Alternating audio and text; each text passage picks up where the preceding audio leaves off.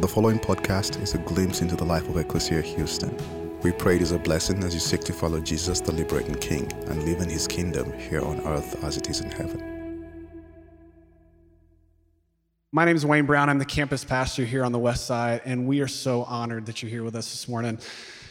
We are about to kick off a new series for a few weeks called the Celtic Way of Evangelism.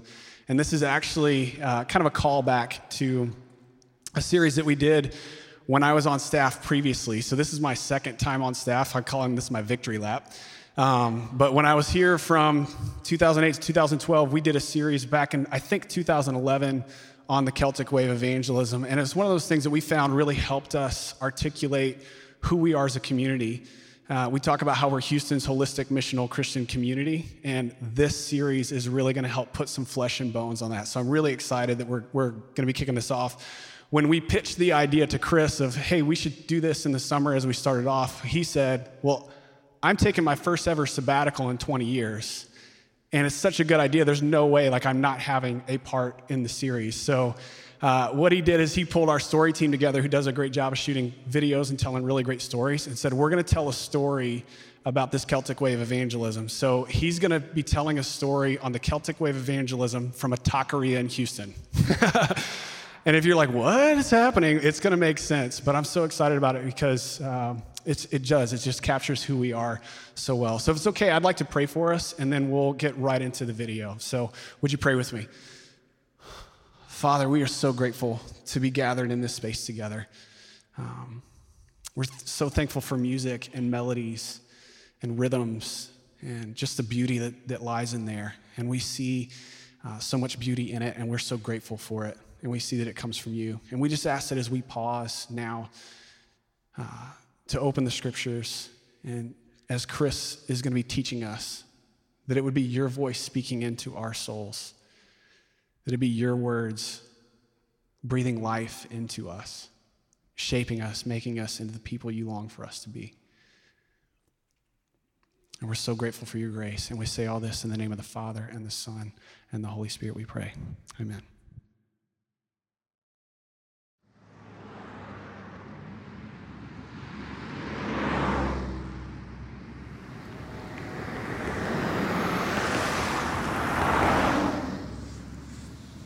Ecclesia, this is Pastor Chris, and if you've ever had a day that you woke up and went, this is the day I was made for, I'm telling you, this day, it's my day. I woke up today and realized I'm going to go preach, and I'm going to preach at a taqueria.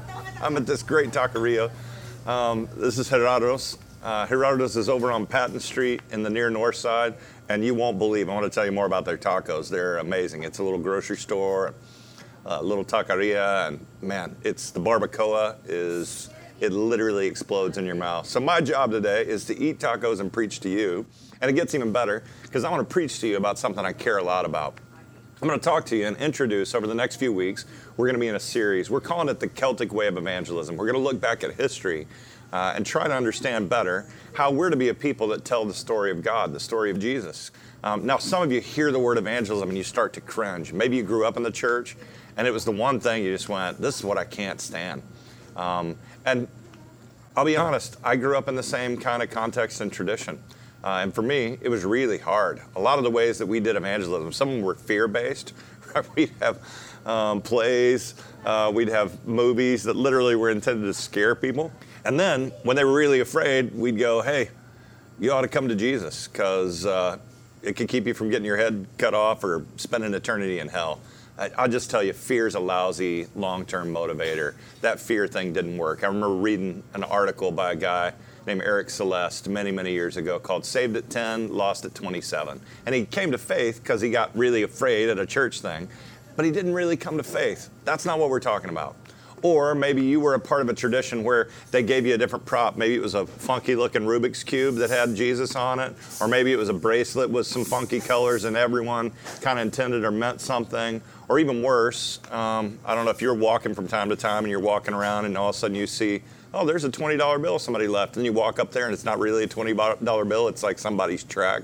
I don't know of anybody that's going to come to faith in Jesus because you tricked them with fake money, right? This is a bad idea. And the truth is, Ecclesia, this is what I want you to hear today. Evangelism shouldn't be something scary or something that you push away. If Jesus is the love of your life, right? I'm blessed with a wife and kids, and I love them dearly, but I got to tell you, Jesus is the great love of my life.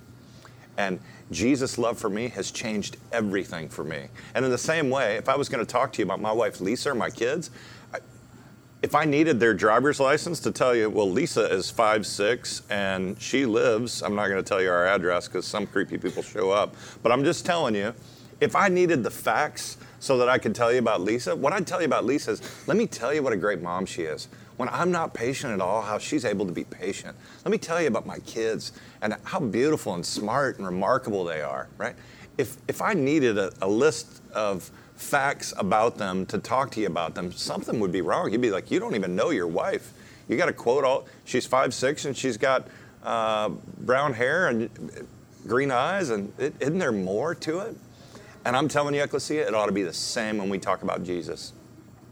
When you talk about the fact that you believe that God came to earth to change the circumstances of all people in all places, that ought to be something you can talk about with passion and beauty and creativity. And one of the great things is that if you didn't learn that in your church growing up, or maybe at Ecclesia we hadn't done a good job of teaching you that yet, we're going to try to do that over the next few weeks, by the way. We're going to look back in history at Celtic Christianity. Now, if you know anything about Celtic Christianity, you know this. There wouldn't be Celtic Christianity apart from a guy named St. Patrick.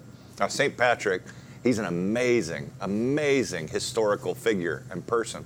But most of you, when I mention St. Patrick, what do you think of?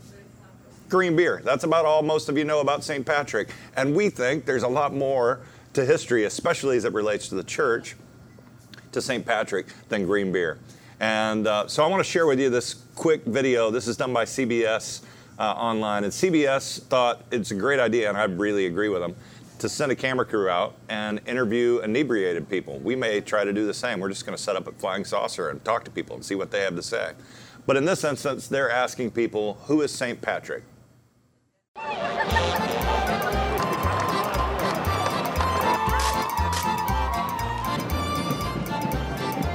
Hi, I'm Nick Dietz for CBSNews.com. We're here on 5th Avenue in Manhattan for the 2011 St. Patrick's Day Parade. And on a day where everyone is apparently Irish, we're on a mission to find out who exactly knows who St. Patrick was. Let's find out. He was a saint. I actually know this one, and I don't. I have no idea, but I am 100% Irish. He was a big partier, I guarantee it. St. Patrick was an Irish man. Can you tell us who St. Patrick was? Get the hell out of here. A saint. That was, I don't know. He rushed snakes out of Ireland. That he did. I've seen the animated film of this movie. He was an Italian. Yeah, Shoemaker. He's an Italian shoemaker. Well, I know he was Italian. I don't know about the shoemaker thing, but. He's a patron saint of Ireland. Some Irish guy. Who is he? Who was St. Patrick? That's what I'm asking you. It's the patron saint of Ireland.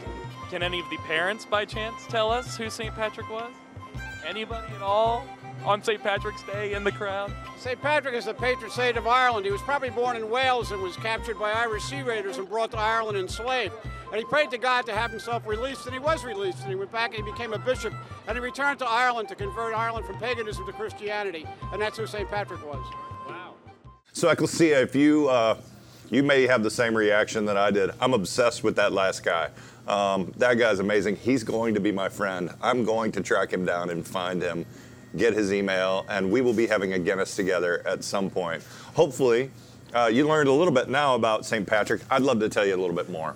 St. Patrick was born in England. And what we know, there's all kinds of legends. What we know is that in his early life, especially as a teenager, he got into trouble. Like, he got into a lot of trouble. If you think of your teenage years, ramp it up like that much more. St. Patrick was notorious for having a biting sense of humor. He was very harsh towards the church, even though his grandfather was a Catholic priest. His father was a deacon. And he got into every kind of trouble you could get into. Something changed radically for him when he was 16. And that some Celtic raiders, literally pirates in that day, brought boats near the villages that he lived and captured 100 or more young men, young boys. They took them to the Celtic and Irish Isles, and they sold them into slavery. And at 16, Patrick became a slave. Now, most of us think it's the hard times in life that we want to avoid, and naturally, we do want to avoid them. But in Patrick's life, as is likely the case in our life, as much as we hate to admit it, it's the hard seasons that we actually learn we're changed, right? None of us are transformed by sitting around eating chocolate cake all day. But when you go through something hard, it shapes your character, and it shaped Patrick's character, literally. He became a sheep herder in the Celtic Irish Isles. Literally, I was there years ago. You think you know green until you go to Ireland. You realize that's a different level of green. And this big hill, Schlemish, is where they say Patrick tended the sheep and the goats.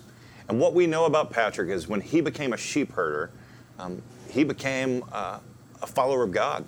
He was out in nature all the time. And being out in nature, he could just see God's beauty and activity in the world. And he became this person all of a sudden that he was known among his captors as being a person who prayed 100 times a day. He was just constantly praying. In fact, they used to call him Little Holy Boy. He would care for the sheep and the goats. And in that place, he actually grew to love some of the people around him, even though he was a slave. One night, he was awakened by a dream. And in the dream, he felt like God spoke to him, and God just said, go east. And he got up, and he started walking east. And he ended up making it to the coast, where there was a ship. He was able to get on the ship and return home to England. Now, when he returned home to England, they were like, what happened? He's a different kind of man. He was a young man. And Patrick enrolled in seminary. He became a priest. He spent his life serving in the church and was a very effective minister and pastor. What we know is that when Patrick got into his 40s, he had another dream.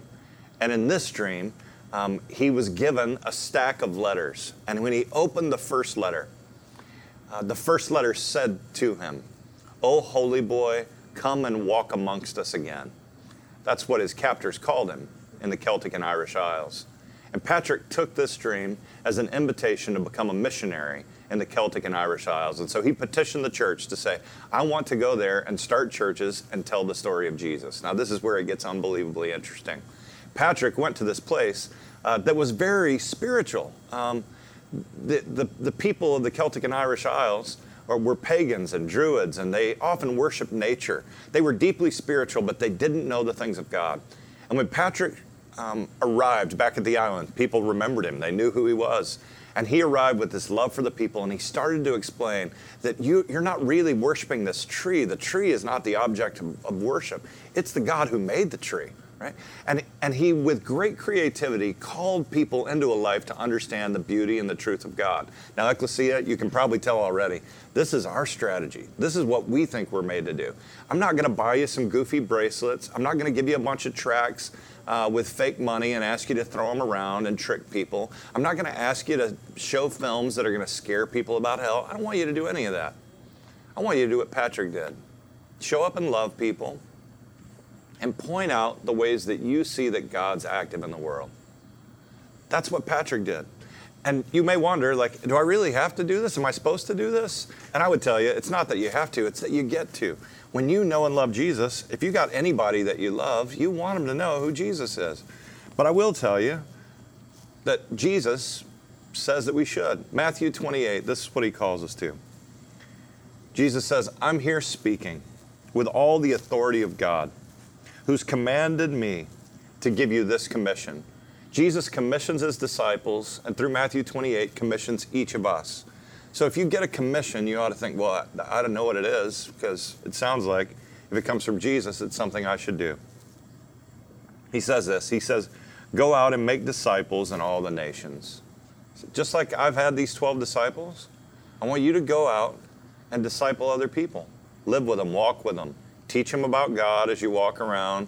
Hey, here's the farm. What can we learn about God on the farm? And here's the political system. What can we learn about God here? That his kingdom's different. Everywhere Jesus went, he was just teaching what he knew. And people were learning. His disciples were learning. And we're called, he says, to do the same. Then he says, ceremonially wash them through baptism in the name of the triune God. A couple things I want you to notice here. One, baptism's important because Jesus said it was. Some of you are here and you're following Jesus and you hadn't been baptized yet. And you can still follow Jesus, but something beautiful happens when you commit to say, I want to do this thing Jesus asked me to do. And what we've learned is in that obedience, you're going to grow spiritually. The other thing that's going to happen, and this is really important at Ecclesia, when you get baptized, you know what you need to do? Invite your friends, your neighbors, your coworkers, tell them I'm getting baptized. At the end of it, you should buy drinks and food for people because it's part of a celebration. But you ought to say to all your friends, I'm getting baptized. I'd really love for you to come to my church. And what we've experienced at Ecclesia is when people do that, their friends and neighbors go, you know what? Maybe I should be baptized. Maybe I should follow Jesus. My life is lacking some meaning and purpose, and I've struggled. Man, that'd be a beautiful, beautiful thing. And then he says, I'm going to baptize them in the name of the triune God, the Father, Son, and the Holy Spirit. Now, sometimes people will come and ask me, depending on what tradition you've come from, hey, at Ecclesia, when you pray in the name of the Father and the Son and the Holy Spirit. And some people will have a little bit of an agenda. They'll be like, all you need is Jesus.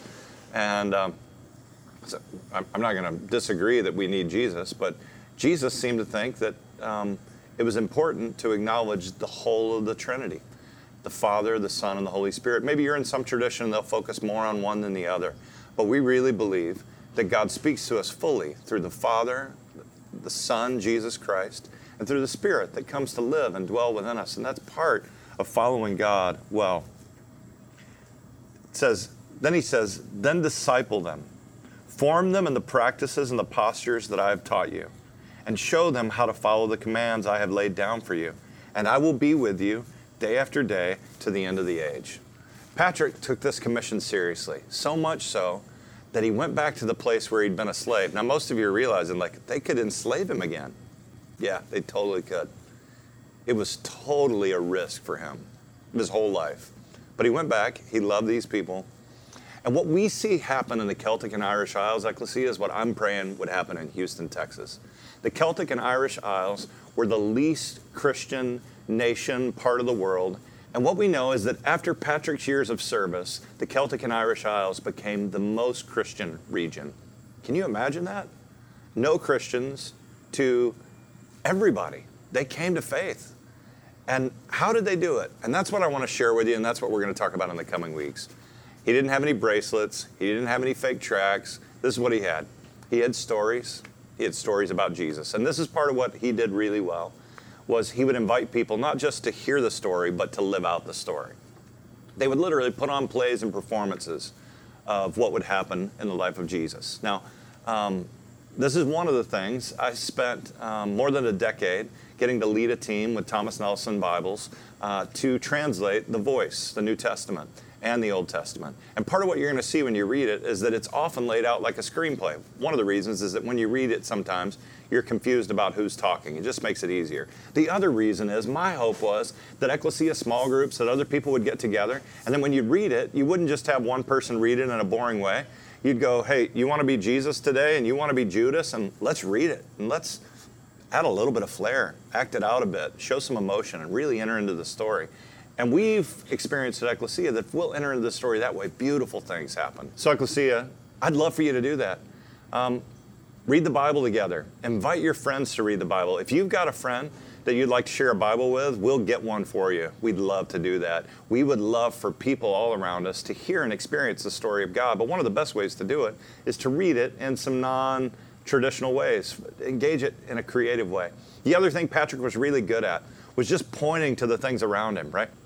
The Celtic and Irish people they were almost obsessed with this 3-leaf clover, right? And Patrick could come to them and say, you know why you're obsessed with this?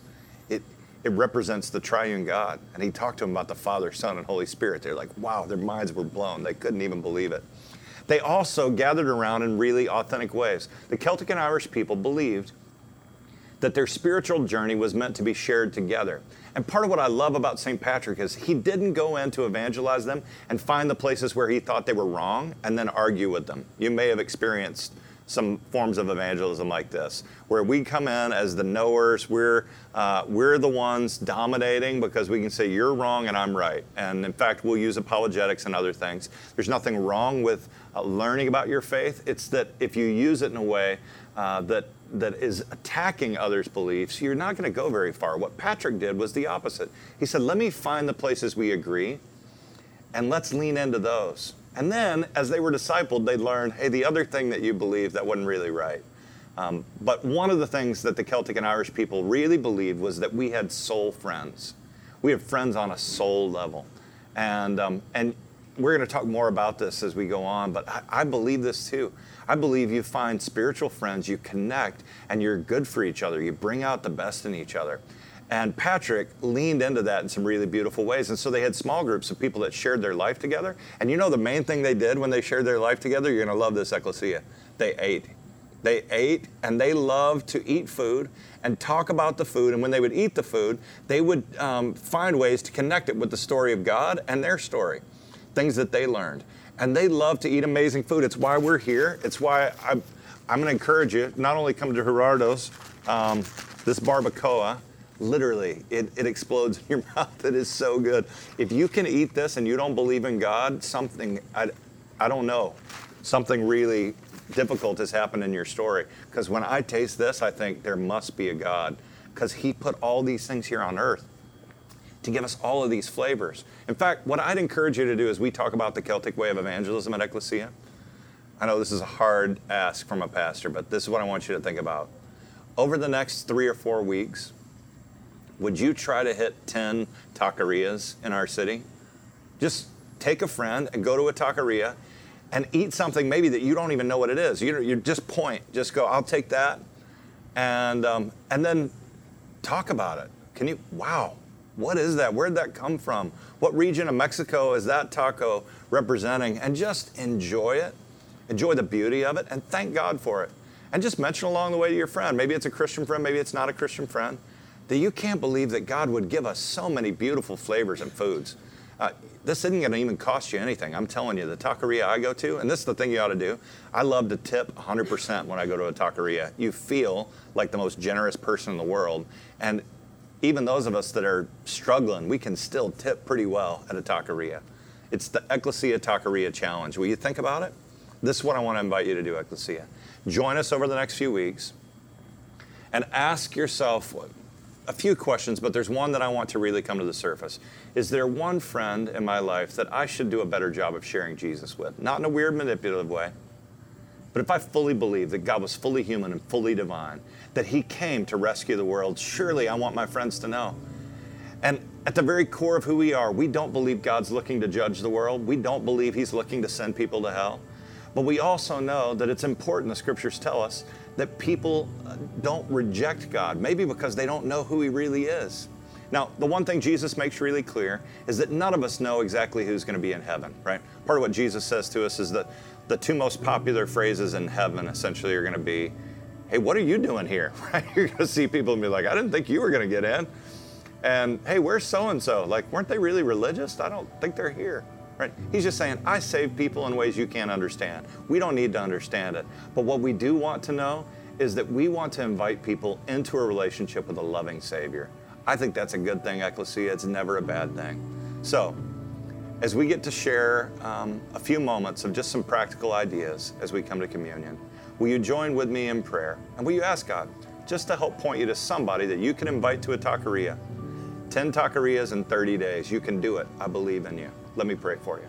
Lord God, I thank you for the people of Ecclesia. I thank you that because we believe that God has come to us and shown us love, that love shouldn't just stay with us. It should be shared with people. And that we don't have to share it in a weird way. We get to invite people to eat a taco and share life and point to the beauty of nature and creation and all the things that you have done for us in this world. And I pray over the coming weeks you would help us to do it well. We pray for a transformation in Houston, Texas that would be like the transformation in the Celtic and Irish Isles, where with beauty and creativity, we tell the story of Jesus in a way that people go, I think I'd like to follow Jesus. We think that would be a gift. And so we thank you, God, for your many, many blessings.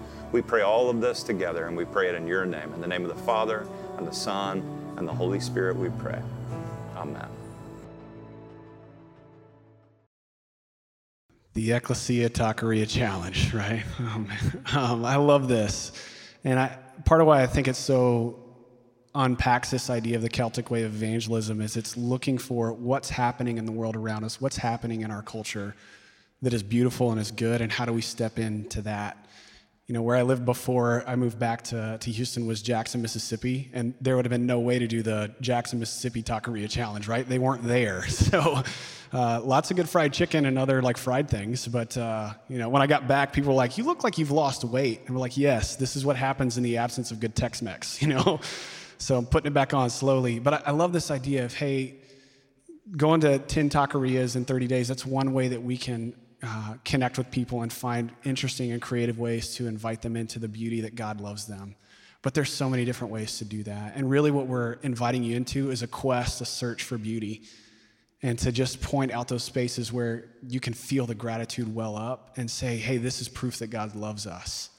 One of my favorite quotes from Benjamin Franklin is where he says, beer is proof that God loves us and intended us to be happy.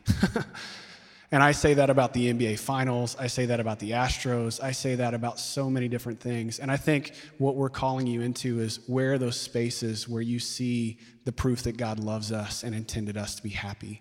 And who are the friends that you can invite into those spaces where you get to share your joy and appreciation for that beauty with you? Thank you for listening to our podcast. If you would like more information, please visit our website at www.ecclesiahouston.org.